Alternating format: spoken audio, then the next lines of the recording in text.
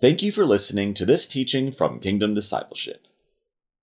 Do you have a lifestyle of contending for Jesus?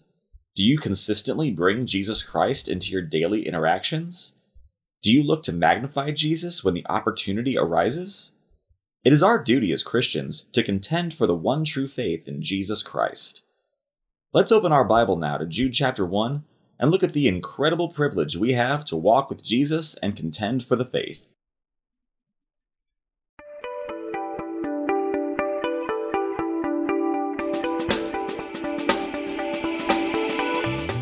Well, good morning and welcome to another teaching. It is a Sunday morning here in Texas, and hopefully y'all loving on Jesus, spending time with Jesus, spending time in the Word of God, spending time in the Scriptures, just reading your Bible, studying your Bible, meditating on the Scriptures, thinking about the Scriptures, above all, obeying the Scriptures, obeying the Word of God, spending time with Jesus. When we're in our Bible, we're spending time with the Trinity.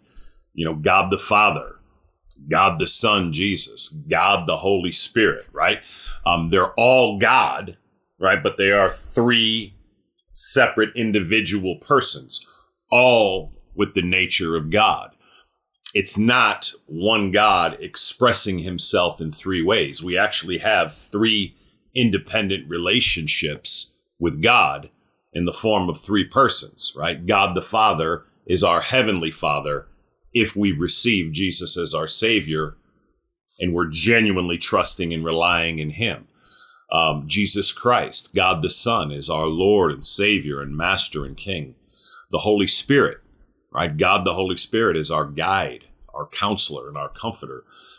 And if we're genuinely in Jesus Christ today, which is to say genuinely trusting and relying on him alone for the forgiveness of our sins, the salvation of our soul, the deliverance from eternal hell, and to go to heaven when we die, then in Christ we have relationship, growing relationship as we pursue them with each member of the Holy Trinity. It's a privilege that the really words cannot express. So just thank you, Lord Jesus.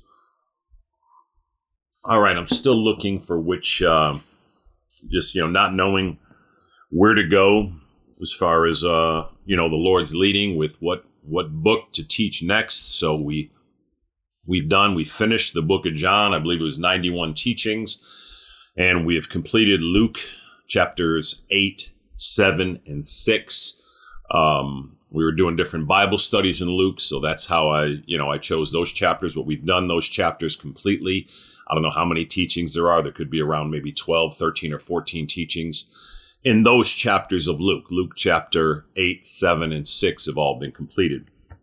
So today, just seeking the Lord, I did Bible study yesterday with my wife, May, and my daughters, Kristen and Lauren, and my wonderful son-in-law, Nathan. And we discussed, we were studying the book of Jude. So the book of Jude is at the back of your Bible. It's the second to last book of the Bible. It's the 65th book in your Bible. The Bible has 66 books, Scott, 39 in the Old Testament, 27 in the New Testament, make up the Holy Scriptures, the canon of Scripture, as it's said. The Word of God, the book of the Bible, is made up of those 66 books. And Jude is the book right before the last book, which is called Revelation, as most of you know. The book is titled Jude, but his name was actually Judas. But, this book is titled Jude because, he didn't want any confusion of people thinking that he was Judas Iscariot, who, of course, was the one that had betrayed Jesus. And so, although his name is Judas, he goes by Jude. And he was the half-brother of Jesus when Jesus walked the earth, meaning he was a member of Jesus's natural family. Why do I say the half-brother? Well, Mary had children with Joseph. I believe it's Matthew 13 and Mark 6. You can see the other children that Mary had with Joseph. But Mary did not have Jesus with Joseph. Mary was made pregnant by the Holy Spirit, right? So Jude is the half brother of Jesus because they both had the same mother, right? Earthly mother and Mary, but Joseph was Jude's father and God the Holy Spirit was Jesus's father, right? God the Holy Spirit was the one that came on Mary and, and she was pregnant, right? It's nothing to do with a sexual thing, right? God thinks a thought or speaks a word and it happens, right? So, I don't know how far we'll get today, maybe verse 10, 12. I'd like to get through 16 because that ends a particular thought. This is a very difficult book. I've actually done a lot of studying in this book to prepare for this teaching, a little bit more than normal, I guess. And it's a hard book. So, Father, we do thank you for your word. We thank you for this book of Jude. We thank you that we have it in our Bible, Father. We thank you for this 65th book in the Bible, in the Holy Scriptures that we call Jude. And we thank you, Father, for giving us your word. Father, as always, above all, Lord, we're thankful for Jesus, our only Lord and Savior and Master and King. Lord Jesus, we thank you for becoming a human man for us. We thank you for living a perfect, righteous life for us. We thank you for dying a perfect, righteous, torturous death for us. And we thank you that you are alive and risen today, and we worship you today, Lord Jesus.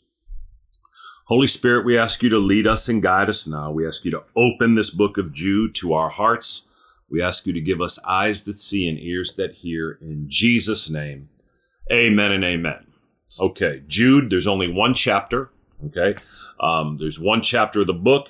It has 25 verses. All right, so I'm going to start reading in verse 1, and I don't know where I'll stop. Jude, chapter 1, verse 1. Jude, a servant of Jesus Christ and a brother of James, to those who have been called, who are loved by God the Father and kept by Jesus Christ. Mercy, peace, and love be yours in abundance. Dear friends, although I was very eager to write to you about the salvation we share, I felt I had to write and urge you to contend for the faith that was once for all entrusted to the saints. For certain men whose condemnation was written about long ago have secretly slipped in among you. They are godless men who changed the grace of our God into a license for immorality and deny Jesus Christ, our only sovereign and Lord. Though you already know all this, I want to remind you that the Lord delivered his people out of Egypt, but later destroyed those who did not believe. And the angels who did not keep their positions of authority, but abandoned their own home, these he has kept in darkness, bound with everlasting chains for judgment on the great day. In a similar way, Sodom and Gomorrah and the surrounding towns gave themselves up to sexual immorality and perversion. They serve as an example of those who suffer the punishment of eternal fire. In the very same way, these dreamers pollute their own bodies, reject authority, and slander celestial beings. But even the archangel Michael, when he was disputing with the devil about the body of Moses, did not dare to bring a slanderous accusation against him, but said, "The Lord rebuke you." Yet these men speak abusively against whatever they do not understand.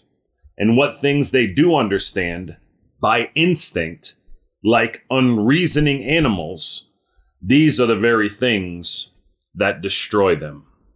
Woe to them! They have taken the way of Cain. They have rushed for profit into Balaam's error. They have been destroyed in Korah's rebellion. All right, so we'll stop there. Again, the thought goes all the way to 16. There's just so much here. This may need to be 3 teachings. I was thinking it was going to be 2, but it may need to be 3. We'll see how far we get. So, all right. Verse 1.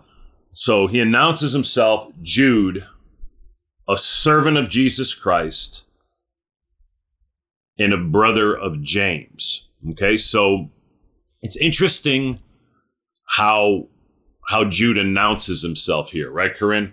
Look at this. Alicia, look at this. Jude, a servant of Jesus Christ. Now, you would have thought that he would announce himself as the brother of Jesus, right? You would have thought that he would have, my daughter Lauren yesterday said it really well. I'm trying to think how she said it, but, we have a tendency to name drop relationships of well-known people or well-to-do people or wealthy people or people who have power and influence. And we tend to associate ourselves with people like this. We tend to be happy that we have these relationships, and we often tend to boast about them. None of those things are good, by the way. And if you go back and rewind what I just said, literally none of those things are good. You should not be especially happy because you have relationship with a person of influence, okay? The person of influence in your life is the person of God the Son, Jesus Christ, okay?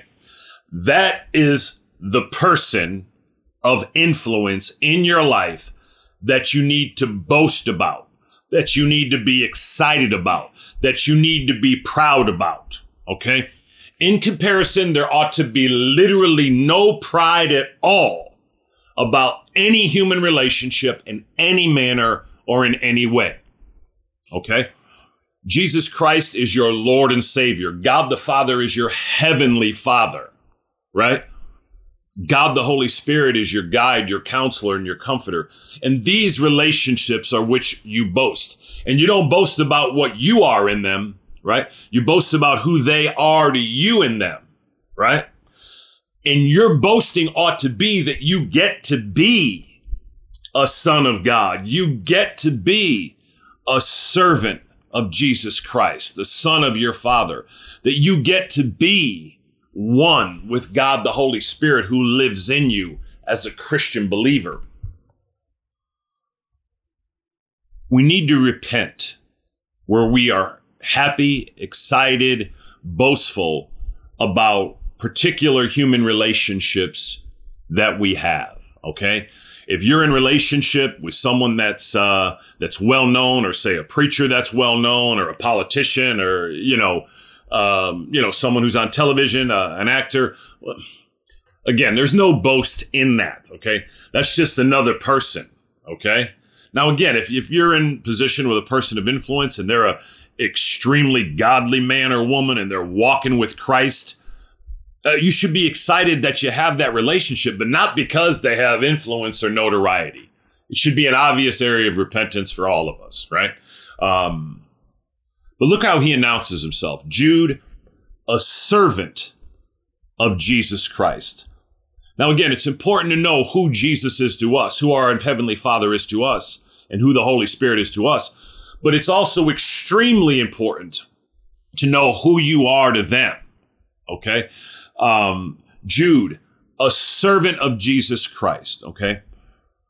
Do you think of yourself as a servant of Jesus Christ? It's wonderful that you think of Jesus and you need to know him as your Lord and Savior. But do you live your life thinking of yourself? Do you announce yourself? Do you live your life in the privilege that you are genuinely a servant of Jesus Christ?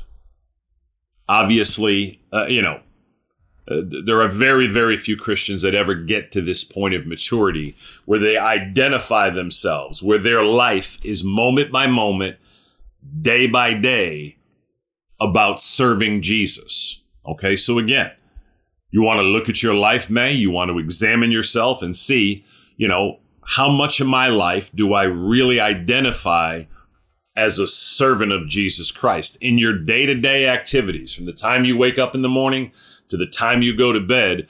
Do you have a focus on serving Jesus? And again, very, very few Christians ever get to this at any level. It really is our duty and our calling to grow into this, to where this is all that matters in our lives, okay? But for most of us, right, and I'm talking about everywhere, every level of church leadership, every level of people in the pews, every Christian, really we live in a church culture in the world today where we're servants of ourselves, of our lives, of our wives, of our children, of our desires, of our bills, right? We're servants of our life. The things we serve and do are almost entirely for our own fulfillment, our own provision, right? To carry on the lifestyle we want to live. Now, hear me. Of course, we do need to work and we do need to provide. We do need to pay the bills. But in your heart, most Christians, and when I say most, I mean 99.99 whatever, right?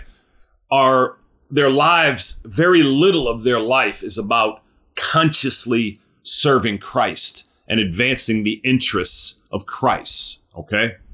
Jude is a servant of Jesus Christ, okay?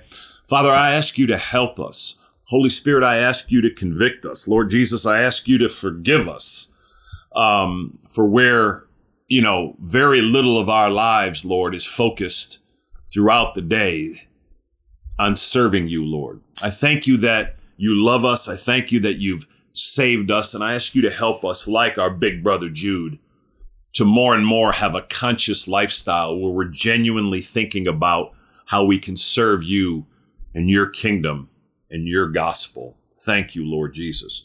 Jude is servant of Jesus Christ and a brother of James.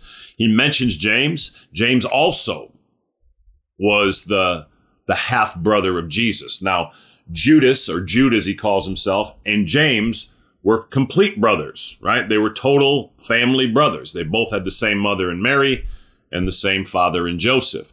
They were half-brothers of Jesus because Jesus also, his worldly mother was Mary, and obviously his father was God, right? James is really the leader of the early church. Okay.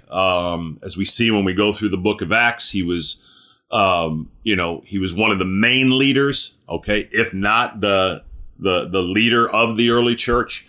And so Jude mentions here that, just as a credibility that his brother is James, but above all, he's a servant of Jesus Christ, right? Verse 1 again, to those who have been called, who are loved by God the Father and kept by Jesus Christ. Have you been called by Jesus? Are you loved by God the Father and kept by Jesus Christ? Have you received Jesus Christ as your Lord and Savior? That's what he's saying here.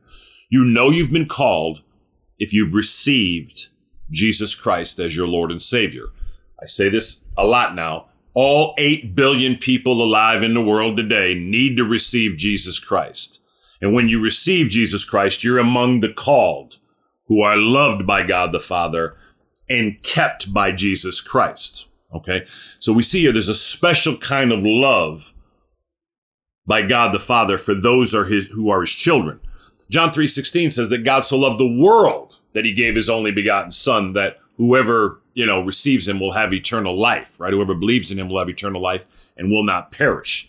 That's the Gospel of John chapter 3, verse 16, the most famous verse in the Bible, right? But, there's a special kind of love that the Father has for those that have received Jesus Christ, that are his children in Jesus Christ. And it is different for the love that he has for those who have not. Before God the Father, Jesus Christ, God the Son, and God the Holy Spirit, there are only 2 types of people in the entire world. Those who have trusted and received Jesus Christ as their Lord and Savior, and those who have not. So where are you today? John 1:12 says that to all who received him, Jesus, to those who believed in his name, he gave the right to become children of God. Have you received Jesus Christ as your Lord and Savior today? Are you trusting and relying on Jesus alone and what he did at the cross for the forgiveness of your sins, the salvation of your soul, deliverance from eternal hell, which is all that awaits without Jesus, and to ultimately spend eternity in heaven when you die? Many people would say, I believe in Jesus. I don't know if I'm trusting in him. When the Bible says to believe in Jesus, it does not mean to give intellectual assent or acknowledgement to his existence. Of course, Jesus exists, Of course, he existed in this world. History is plain. As sure as George Washington existed, Abraham Lincoln existed, right? Caesar existed. Alexander the Great existed, right? Pharaoh existed, right? As sure as any, ancient historical figure existed, Jesus Christ existed. But when we say we believe in Jesus, it's not saying just to believe that he exists. It means to trust in him, to have confidence in him. It would be like if I'm saying to you, Esther, I believe in you. By me saying that, I'm not saying, Esther, I believe you exist. Of course you exist. I'm saying I believe you can do it. I have full trust and confidence and reliance on you. So are you trusting and relying in Jesus alone today for the forgiveness of your sins and the salvation of your soul? If you're not sure, you just simply, right now, you can just stop the tape, humble yourself, and use the words I'm going to use, but it's the genuineness and the sincerity of your heart. That's all that matters, okay? Words don't save us. It's Christ that saves us. But we do use our words to communicate our heart and our mind and our thoughts to the Lord, right? Romans 10:13 says that everyone who calls on the name of the Lord will be saved. And what that means is everyone who calls on him out of a pure and genuine and sincere heart, knowing their desperate need of him, knowing that without him, only hell awaits. So simply, bow your head and humble yourself before Jesus and pray to him. Lord Jesus, I confess I am a sinful person. Lord, I know that I'm sinful. I know I've done wrong. And Lord Jesus, I know that I am hopeless and helpless and desperate without you. But Jesus, I believe you are the Son of God. And I believe, Lord Jesus, that you did come into this world and you lived a perfect life, even for me. And I believe you died a perfect death, even for me. And I believe, Lord Jesus, that you are alive and risen today. And therefore, Lord Jesus, I ask you now to come into my heart and to be the Lord of my life and to save me from my sin and to bring me to heaven when I die. Lord Jesus, I place all my faith and hope and confidence and trust in you alone to save me and to be my everlasting Lord and God. That's how you become a Christian, right? Now, again, it's not just going through the motions, right? A Christian is someone who simply is genuinely trusting in Jesus Christ, as I've said, for the forgiveness of their sins and the salvation of their soul. And, again, you can use that model that I set out there. But it's the genuine humility of your heart that matters to Jesus. And if you'll call on him, the word of God promises that everyone who calls out on the name of the Lord with that genuine, sincere heart and belief will be saved and you'll become a child of God, right? Okay. Now, if you've done that, if you are a genuine Christian and you say, that's me, you are among to those who have been called. You have been called. If you're a Christian today, it could not have happened without God the Father calling you, right? Jesus said that no one comes to me, right, unless the Father enables him or calls him, right? I believe it's in John 6, in John 10, right? We don't do this in our own, right? If not for our Father coming to us and meeting us, we would never come to him, right? To those who have been called, who are loved by God the Father, and we talked about that. There's a special love that God has for you, that God the Father has for you when you're in Christ, and it's different from the love when you're not in Christ. Who are loved by God the Father and kept by Jesus Christ. Okay. Obviously, you're not kept by Jesus Christ unless you're in Jesus Christ. But if you're a genuine Christian today, Jesus will keep you. Jesus will hold on to you. Okay. He'll never leave you. He'll never forsake you. Verse 2, mercy, peace, and love be yours in abundance. Now, this is a profound verse here from Jude. Mercy, peace, and love be yours in abundance. What are the things you desire most in abundance in this life, Chris? What are the things you desire most in this life? The vast majority of us, when we think about what we would like in abundance, we would like obviously a lot of money in abundance. We would like to have good health in abundance. We would like to have, loving relationships in abundance. We would like to have fun in abundance, right, Stephen? When we think about having things in abundance, we generally think about worldly things, but those worldly things, right, Gerald, mean almost nothing in comparison to having mercy, peace, and love be yours in abundance. How much do you desire to have mercy in abundance? More than anything, I need mercy. Mercy is when we do not get punishment from God that we surely deserve. Don't you believe you need that in abundance?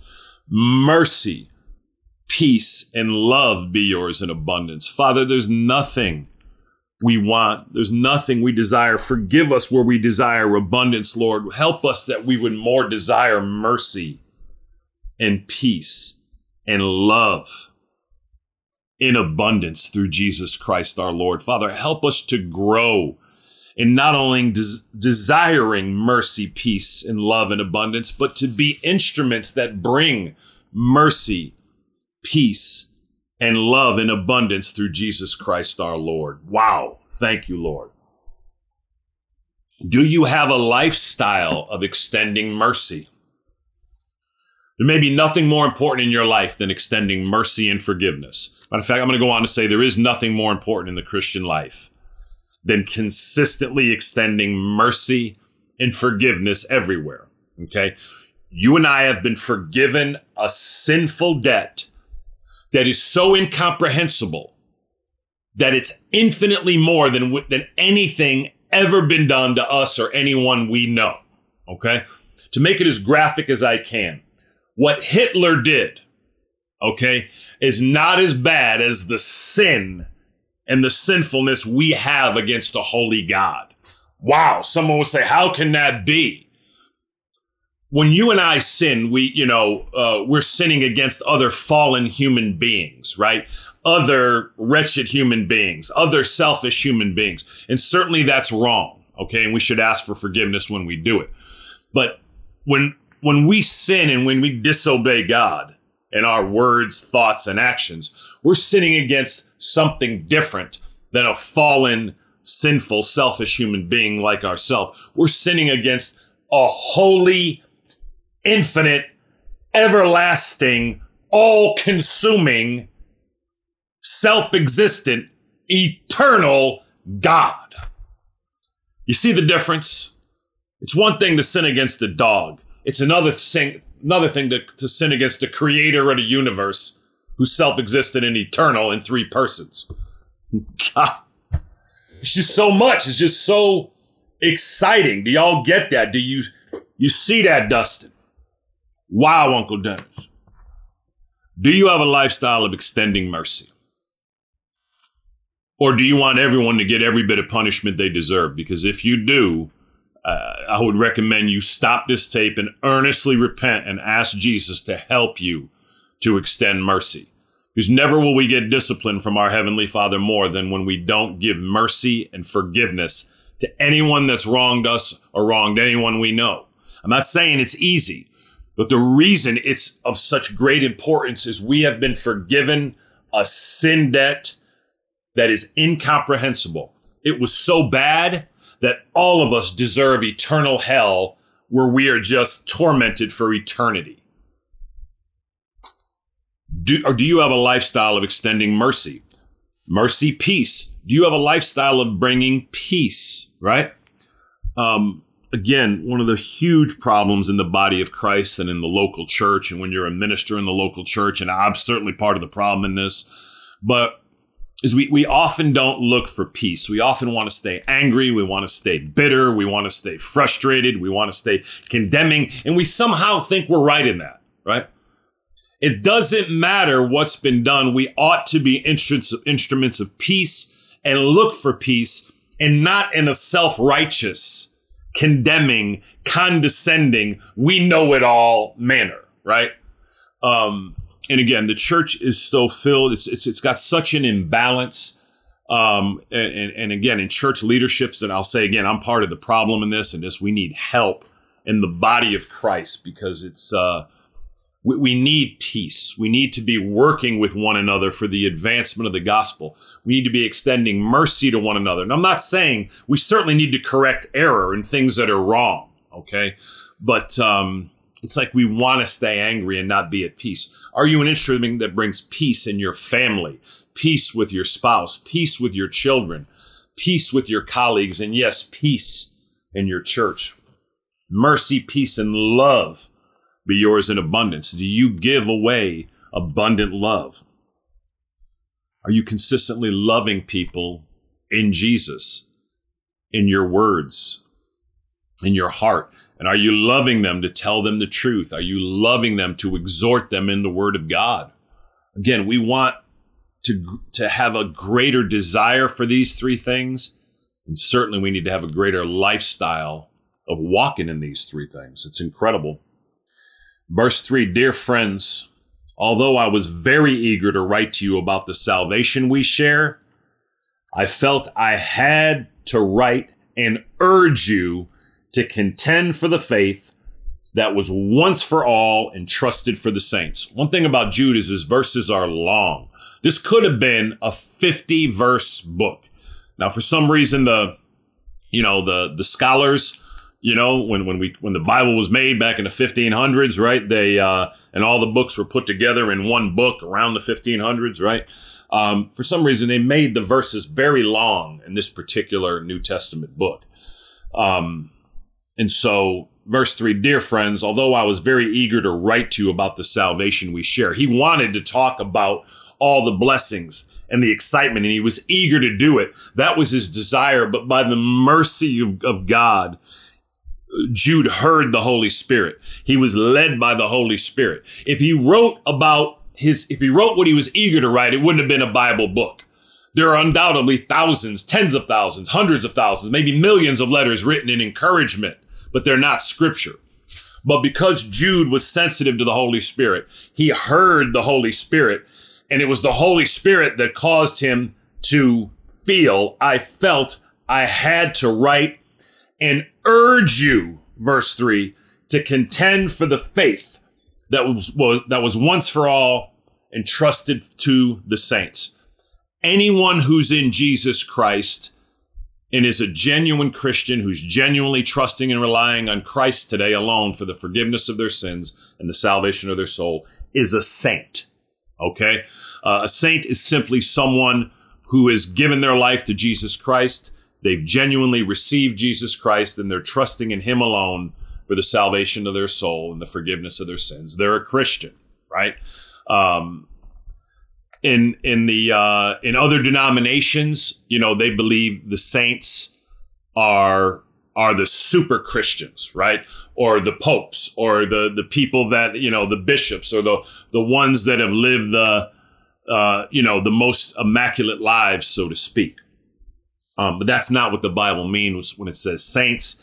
Obviously, when Jude says here, I felt I had to write and urge you to contend for the faith that was once for all entrusted to the saints, entrusted to the body of Christ, entrusted to all true believers in Jesus for all time. Now, notice he said it's once for all. It was once. Jesus entered this world one time, lived a perfect life one time, died a perfect, torturous death one time, and is alive and risen. He defeated sin. He defeated the spiritual enemies, the devil, Satan, Lucifer, and all his followers, right? He rose from the dead and he ascended back into heaven. And he will come back one day to rule on earth, even as he's ruling in heaven. Okay. That's happened once. And the truth of that faith that Jesus has done all that, and every human being in human history needs him for for the forgiveness of their sins, the salvation of their soul, to avoid hell and to go to heaven. That truth has been entrusted to us. That one truth has been trusted to us, but we contend for it. We fight for it. We work for it. We do all we can and more. We're servants of Jesus Christ and contending for the faith, right? The overall faith, right, is the gospel of Jesus Christ, the good news in Jesus Christ, that God the Father, right, sent God the Son, and God the Son, Jesus, of his own will and decision, became a human man, lived a life being led by the Spirit of God, right, in this life, right, lived a perfect, righteous life on behalf of every human being that ever lived or will live, died a torturous, sinful death, and was raised from the dead, conquering death, the grave, sin, and all the spiritual forces of evil, right? And if the individual soul and the individual person will put their full trust and reliance in Jesus Christ, they will be forgiven of their sin. They will come into relationship with each member of the triune God, God the Father, God the Son, and God the Holy Spirit. They will not go to hell, and they'll go to heaven when they die. That's the faith that was once for all entrusted to the saints. And Jude says, I felt I had to write and urge you to contend for that faith. The church hasn't done a very good job here. Back in the 1500s, right? We had the Reformation, when, we went through the Dark Ages, where the Lord allowed, and I have no idea why the Father allowed this, but for, 1,000 years or something, just for spiritual darkness to be over the world, where very few people understood the truth of the Word of God and the Son of God and the gospel of God, and that true faith that we're talking about here, the faith that was once for all entrusted to us as believers, that faith in the gospel of Jesus Christ, the good news of Jesus Christ, that only in Jesus we receive forgiveness and deliverance from hell and ultimately go to heaven. But the Lord allowed this time of just massive darkness, the Dark Ages, where the truth of the gospel was not known. And then, the Lord opened the eyes of some men of God back in the 1500s, late 1400s, right? Men like, Martin Luther, right? And John Knox and John Bunyan and, Calvin and all these, and many, many more men and women that we won't know till we get to heaven, right? And then we came to this, to understand the gospel again. The truth of the Word of God came back to us. And since that time, we've now had this truth, right? And it's grown. But we need to contend for that. Do you have a lifestyle at all of contending for the faith? We were talking about in Bible study, how do you do that? Anything you do offensively, now I didn't say offensively, right? Which I can be offensive. But anything you do intentionally to be on offense, right? You're contending for the faith. Anything you do offensively to advance the cause of Jesus, the gospel of Christ. Anytime you love someone in Jesus, anytime you give for Jesus, anytime you forgive for Jesus, anytime you live for Jesus, anytime you love for Jesus with the name of Jesus on your mouth, right? When you give away a gospel tract, okay, you're contending for the faith. If you have a gospel tract, you can go to our website, kingdomd.org.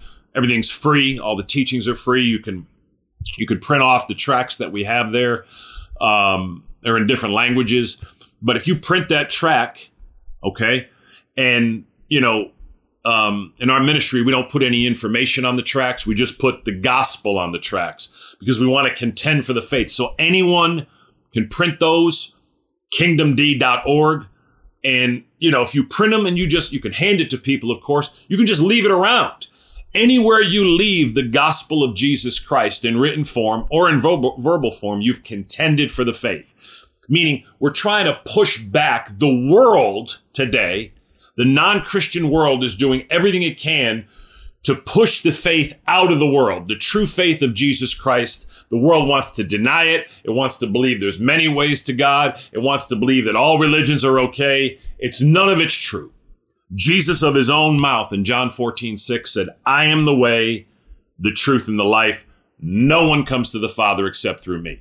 It's only in Jesus. So again, when you leave one of those tracts on a car windshield, or you leave it in a Starbucks bathroom, or again, you hand it to someone, or you give it to the waiter, or you just leave it on the table, whatever you do, you've left the gospel there. When you print that tract, you've added something. The gospel is on the page of that tract. And again, there's many good tracts all over the world, but you've gotten the gospel out. If you send an email to somebody today and encourage them in Jesus, build them up in Jesus, you've contended for the faith.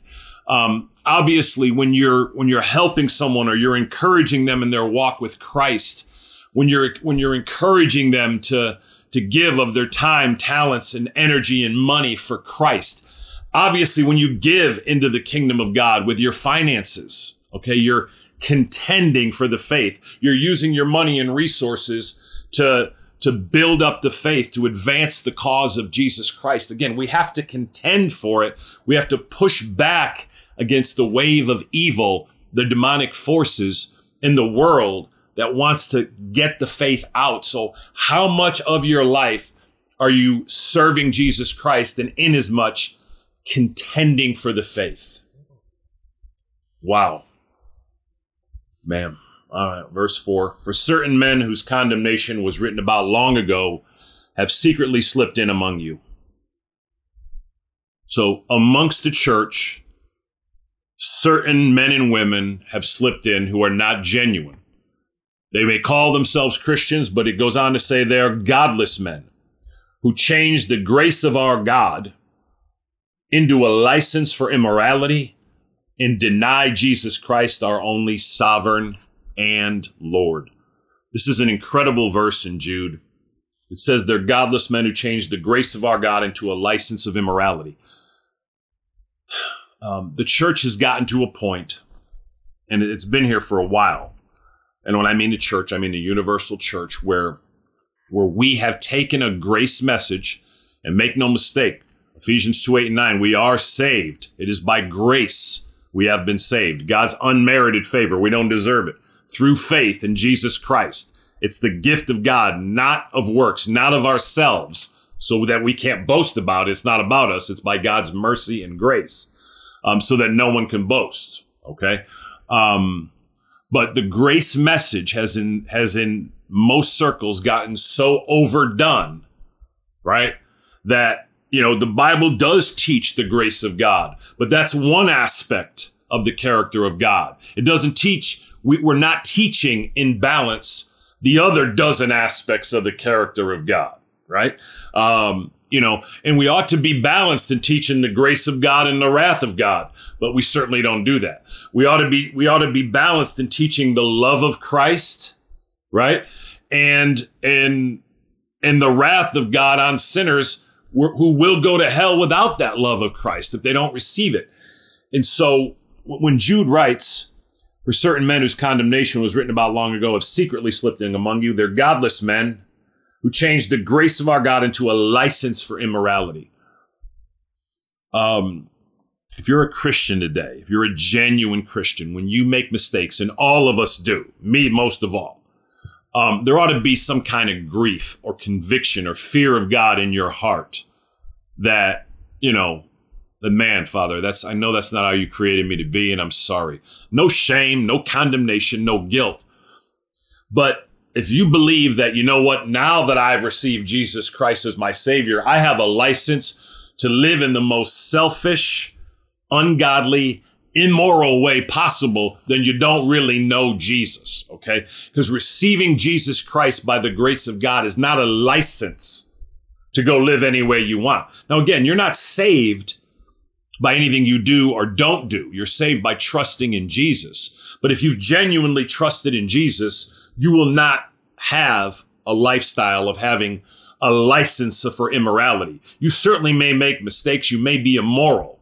but there'll be a conviction about it and you'll repent about it. You'll have a lifestyle of more and more living for Jesus. So what is your lifestyle today? Is your general day-to-day lifestyle one of just sinful, ungodly, selfish, self-serving, arrogant, conceited, belittling, unforgiving behavior? Is that your general lifestyle? Or would you say, sometimes I have made those mistakes, which I certainly have, but no, your lifestyle of one is growing more to be like Jesus and to love Jesus and to walk with him.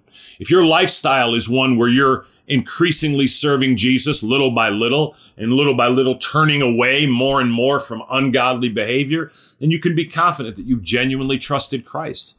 If it's not, you need to rewind this tape, go back and receive Christ as your Savior and anew and afresh. Because these type of people slip in and they will say, I'm a Christian, I can go live any way I want. That's not what the Bible teaches. So we need to be balanced in the message of grace. Again, certainly we need to teach the grace of God and the love of God, but there are those who change the grace of our God, verse 4, into a license for immorality. And again, it can be immorality in any way. Jude here has in mind some sort of sexual immorality or impurity, right? But they also deny Jesus Christ as the only sovereign and Lord, okay? There are people who say, I'm Christians, but, they'll deny Jesus Christ as the only sovereign and Lord.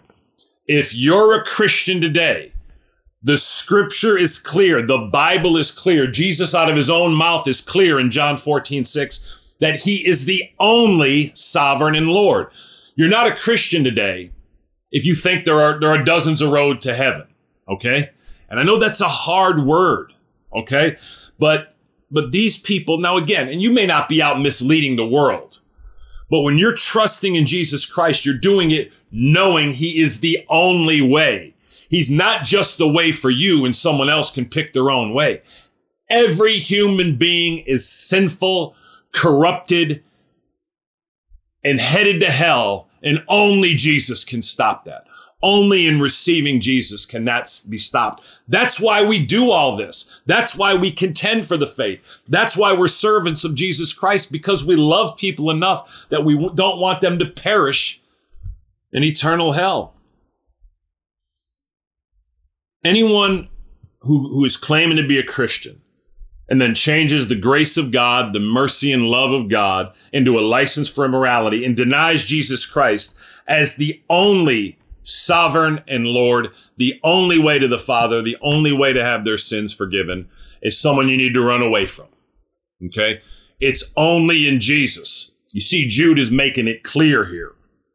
All right? And I'm going to have to end here. Verse 5, though you already know all this, and I love this. Though you already know all this, I want to remind you that the Lord delivered his people out of Egypt, but later destroyed those who did not believe. Okay. Why does Jude say this? Though you already know all this, I want to remind you. I'm often accused, right, Dave, Father Dave, of being pedantic, meaning I'll hammer home the same point over and over and over again. Why? Because nobody gets it, right? Why is Jude saying, though you already know all this, I want to remind you, okay? We know the truth of the Word of God. We know the Scriptures, most of us. We know what it says, but we need to be reminded. We need to be reminding ourselves, meditating on the Scriptures, thinking about these truths, reminding ourselves of these truths. And then when you hear biblical teaching, right, hopefully it's reminded to you, as the Lord willing, I do in these teachings, okay? Though you already know all this, he said, right? Most of the people who listen to his teachings know as much or more than I do, okay? But though you already know all this, I want to remind you. We need a reminder, Becky. We need reminders, Corinne, right? We need to be reminded, Auntie Jackie. We need to be reminded, Chris. And Jude here is going to remind us, though you already know all this, I want to remind you that the Lord delivered his people out of Egypt, but later destroyed those who did not believe. So again, obviously this is an example he's telling the Christians then and now. Okay? The Lord Jesus has blessed you and delivered you in countless ways, whether you believe in him or not. But ultimately, we will be destroyed and suffer eternal punishment in hell if we don't believe and trust and rely on Jesus. The Lord delivered all the people out of Egypt. Okay? If not for Jesus, the whole world will be shut down. Remember in Noah, and he's going to talk about Noah here too. But, the world got so disgusting back in Genesis, chapter 6, that God the Father just destroyed the whole world. Only 8 people did he spare. Okay? Verse 6, and this is where he's gonna make it clear. And the angels who did not keep their positions of authority, but abandoned their own home, these he has kept in darkness, bound with everlasting chains for judgment on the great day. Wow, wow, wow, wow, wow. And the angels who did not keep their positions of authority, right? It's in several places. In Revelation 12, you'll see that 1/3 of the angels followed Satan, were deceived by Satan, followed Satan, rebelled, and they were kicked out of heaven, thrown to the earth. But there are angels who were so rogue and so out of line, and the angels who did not keep their positions of authority, meaning they rebelled in heaven, but abandoned their own home, these he has kept in darkness, bound with everlasting chains for judgment on the great day. So, most of the demons, it seems, are not bound, and they're everywhere deceiving humanity, and only in Jesus Christ are we secure from them. Only in Jesus Christ can you be secure and free from the demonic forces. And even then, they'll still try to oppress you, but they cannot possess you if you're in Jesus, because you're possessed and owned by Jesus Christ. The Holy Spirit lives in you. But it says they're bound in everlasting chains for judgment on the great day. All of us are going to appear before a judgment. Non-believers will appear at the great white throne judgment. If they had not trusted in Jesus Christ in their life, they'll be judged by their works and deeds, and they'll be assigned a place in hell commensurate with it. So, anyone who has not received Jesus Christ, this is Revelation 20, I believe it's 11 to 15, you'll be assigned a place in hell according to how selfishly, how wickedly you live your life. So not everyone who goes to hell will have the same position in hell. The other judgment is a judgment for those who have trusted in Christ, for genuine believers in Jesus Christ. It's the great white throne. It's the judgment seat of Christ. The judgment for non-believers is the great white throne judgment. 2 Corinthians 5:10 is the judgment seat of Christ, where all believers will go before Jesus. And you'll be judged for how you lived your life in Christ, how you served Christ, how you contended for the faith, how you used your time, your gifts and talents, and your money in the advancement of the kingdom of God, the Son of God, and the Word of God, and the gospel of God. And to the extent that you did that, you'll be given a reward in heaven. You don't get to heaven by anything you've done, but only by trusting and relying on Jesus, right? But your reward in heaven will be entirely based on how you cooperated with the Holy Spirit and the advancement of the Son of God, the gospel of God, the kingdom of God, and the Word of God. So again, you just want to look, how much of my time am I using in the advancement in the cause of Christ? How much of my gifts and talents do I use for my own ends, the betterment of my own life? And how much am I using my gifts and talents, the things I'm good at, to advance the cause of Jesus Christ? And your money, which is generally the biggest thing. How much of your money do you use on yourself in your own life? And how much do you use on the advancement of the kingdom of God and the gospel of God and the Son of God and the Word of God? We will have a judgment. For believers, we'll be judged, we'll be given a reward, and we'll go off content in eternity, no matter what that is, in heaven. Okay? So not everyone has the same reward in heaven. Not everyone has the same punishment in hell. All right? And we'll finish here. Verse 7, in a similar way, Sodom and Gomorrah and the surrounding towns gave themselves up to sexual immorality and perversion. They serve as an example of those who suffer the punishment of eternal fire. Okay? Sodom and Gomorrah actually was destroyed with fire from heaven. They were a very affluent town. Okay? They had money and they had tremendous perversion. Okay? They had sexual perversions. And again, they were a completely myopic and selfish people in every way, just thinking about how they could gratify themselves and live in the most perverted pleasures possible, sexual and otherwise, right? And he says, in a similar way to these angels, okay, Sodom and Gomorrah and the surrounding towns gave themselves up to sexual immorality and perversion. Again, as Christians, we often struggle with different perversions and immoral things, and we struggle with saying things we ought not to, thinking things we ought not to, sometimes with lying. But if there's a difference between giving yourself over to that and that being your entire lifestyle, and you battling back against that and walking with Jesus and struggling it out with Jesus to live a more holy life. These people gave themselves up to it totally. Their whole life was about it. And that's generally what a worldly person does. Every aspect of their life is about serving themselves and their desires and their wishes and their wants. But look what he says at the end of 7. They serve as an example of those who suffer the punishment of eternal fire. And without Jesus, all of us in our sin are perverted and immoral. And it's only in Christ, in receiving Christ, that we can escape the punishment of eternal fire. So I'll ask you again, have you genuinely received Jesus? Again, if not, back up the tape. Again, it's not just going through the motions, but it's humbly acknowledging your need of Jesus, that you are a sinner that deserves hell, but that you believe that Jesus is the Son of God, and that, you believe and contend that only in him can you be saved from your sin, and you humble yourself before him and humbly ask him to be the Lord of your life and save you from your sin, and you will escape the punishment of eternal fire. Father, we do thank you for your word. We thank you for your mercy, your favor, and your goodness on our lives. We thank you for your grace. Father, we thank you that you have so much grace to us, Lord. But Father, at the same time, I ask you to help us to extend mercy and grace, but not to take advantage of your grace, Father, to not abuse your grace. Lord, we thank you for this message from Jude.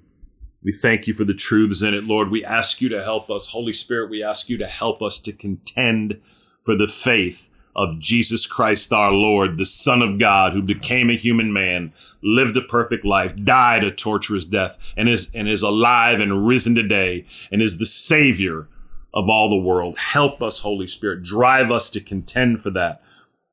And help us to live for Jesus, Holy Spirit. Help us to be believers and children, Father, that have a lifestyle of not only desiring abundant mercy, peace, and love, but having a lifestyle of extending mercy, peace, and love and bringing it wherever we go. Lord Jesus, we worship you and we thank you today. We commit our whole spirit, soul, heart, mind, and body into your hands, Lord Jesus. In your name, Jesus, we pray. Amen and amen.